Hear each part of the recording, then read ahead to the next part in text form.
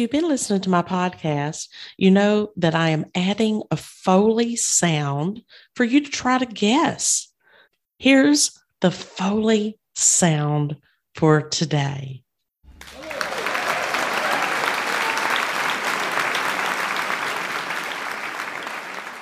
Welcome to Look Out for Joy. This is Adria Wilkins. I'm so glad that you've joined today. I want us to talk about expressing our thoughts to God. But before we dive into that, I want to ask you a question. If your thoughts were on display like a computer screen on your forehead, what would it say? What would people read? Would you be embarrassed? Would they laugh?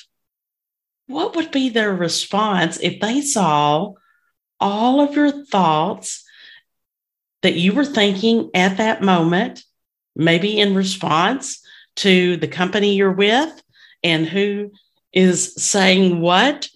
I think if we would view life like that, maybe we would be a little more cautious about what goes through our minds and what kind of things we express in our minds.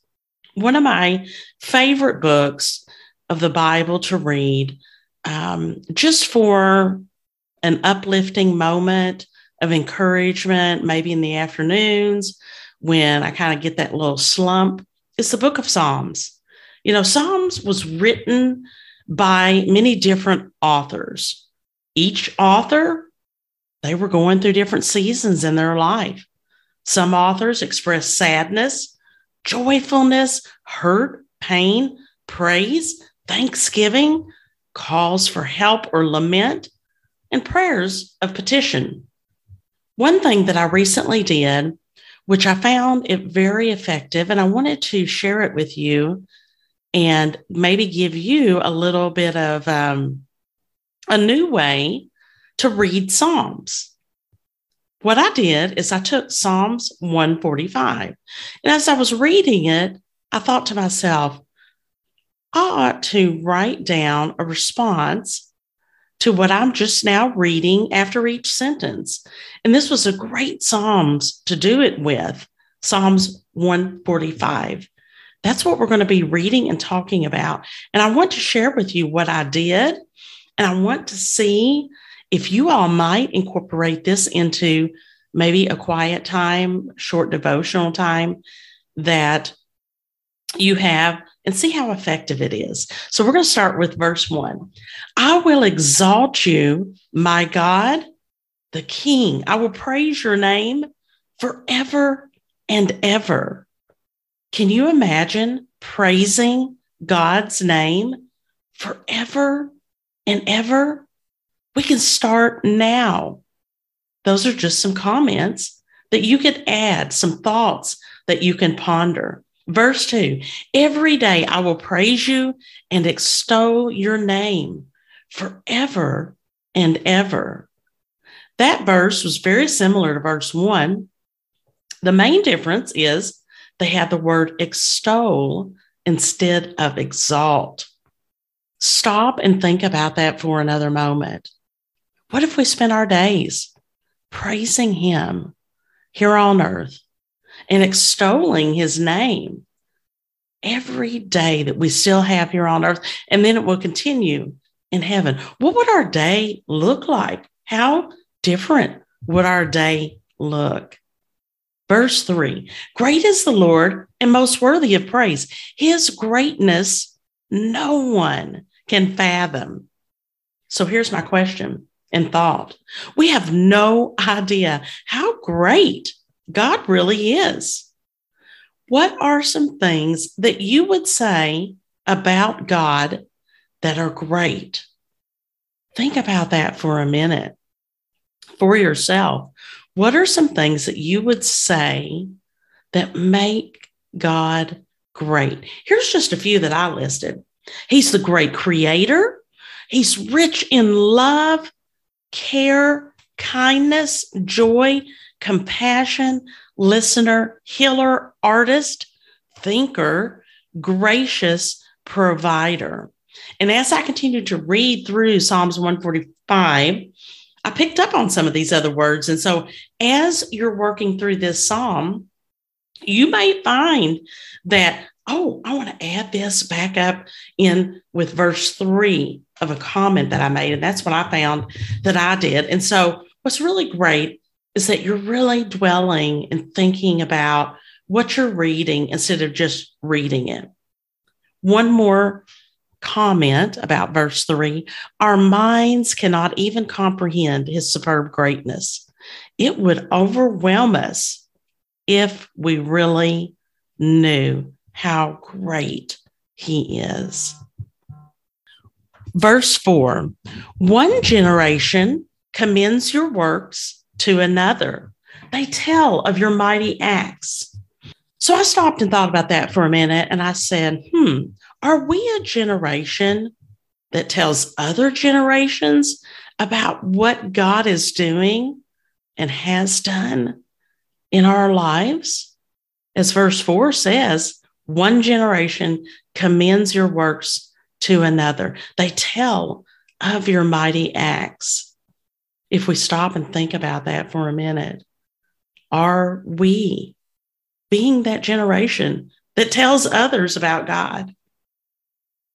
Verse 5, they speak of the glorious splendor of your majesty, and I will meditate on your wonderful works. Here's the question. Do we meditate on his wonderful works? Do we stop and take a few moments and think about how wonderful he really is? Meditate means to think deeply or focus one's mind for a period of time. How much time are you focusing on God's wonderful works? Verse 6, they tell of the power of your awesome works, and I will proclaim your great deeds. I ask myself, are we telling of his great deeds? Are we sharing stories with other people about how God has worked in our lives, how God has helped us during times of difficulty, how God has brought joy into our lives? Are we telling other people, or are we just keeping our stories to ourselves?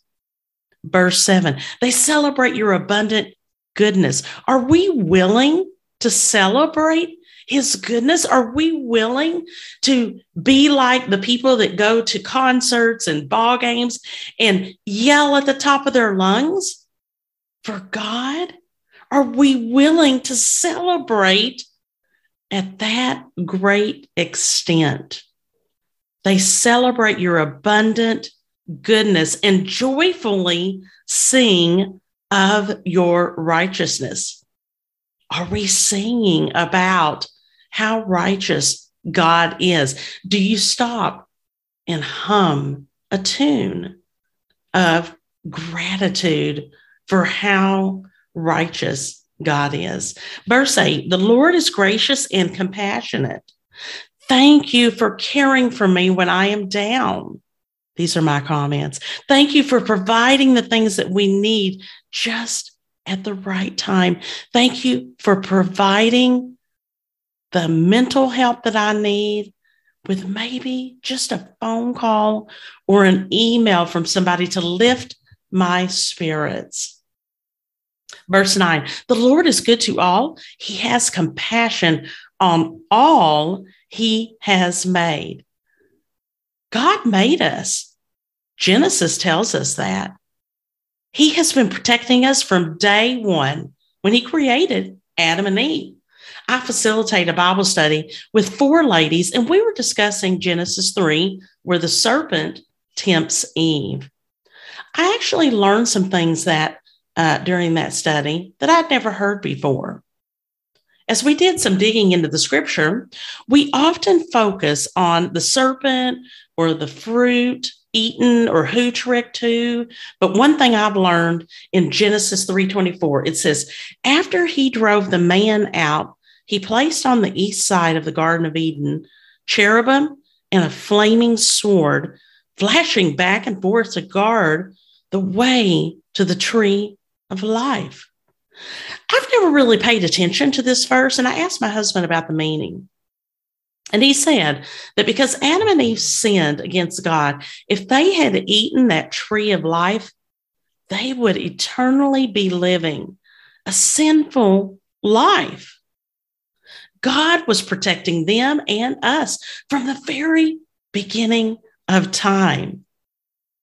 God loves us and only wants the best for us, but sometimes we don't make the best choices. But God intervened and he protected that tree of life so that Adam and Eve would not eat and live in their sin for eternity. That's why it's important to stay close to God and focus on his word, allowing his word to soak into our hearts and minds. Now, you might be a tea drinker, a coffee drinker. The longer that a tea bag stays in the water, seeps, it gets stronger.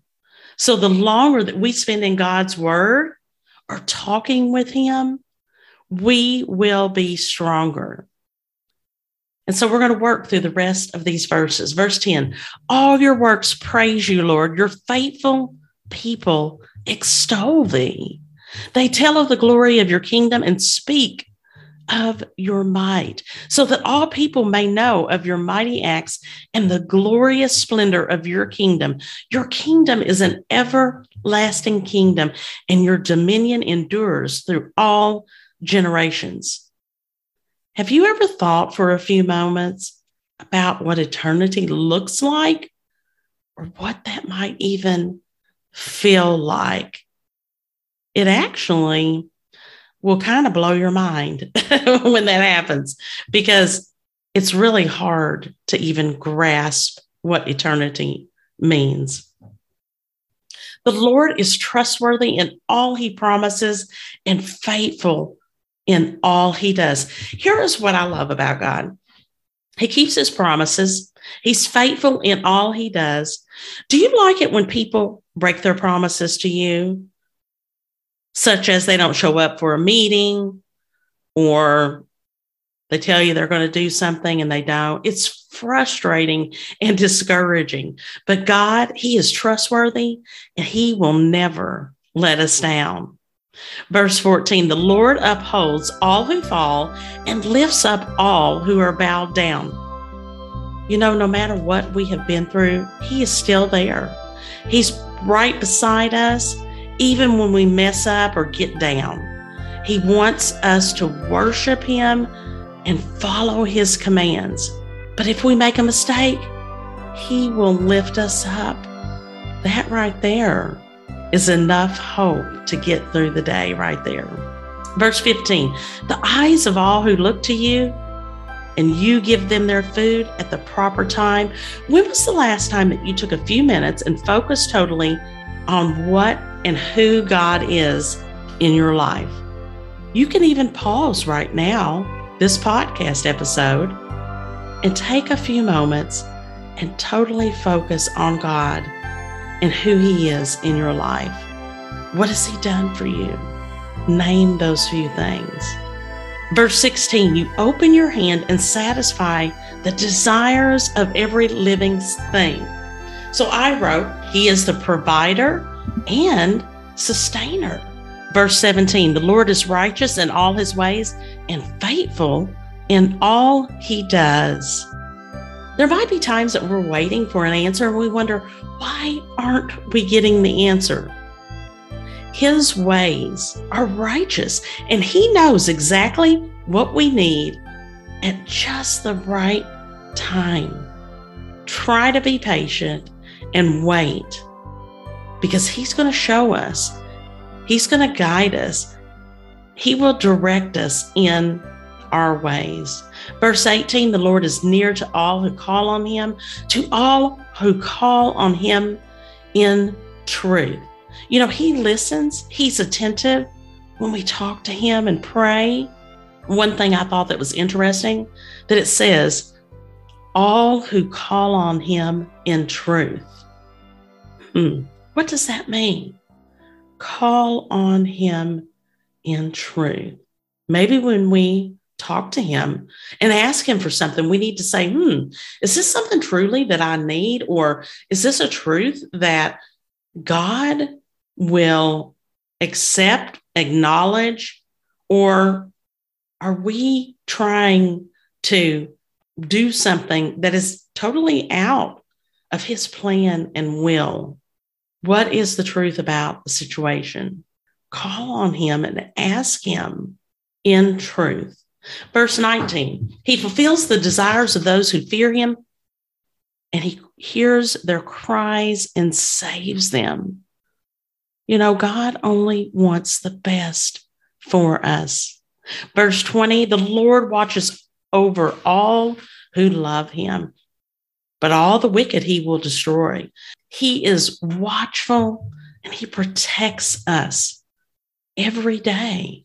And many times we don't even realize how he has protected us. Verse 21, my mouth will speak in praise of the Lord. Do we continue to speak in praise of the Lord? Do we share the good news, the good things, the joyful things, and the praise for the Lord, even during difficult things? Let every creature praise his holy name forever and ever. Isaiah 55:12 says, you will go out in joy and be led forth in peace. The mountains and the hills will burst into song before you, and all the trees of the field will clap. The trees clap their hands, and the birds are singing for joy. Shouldn't we be doing the same? Here's my challenge for you today.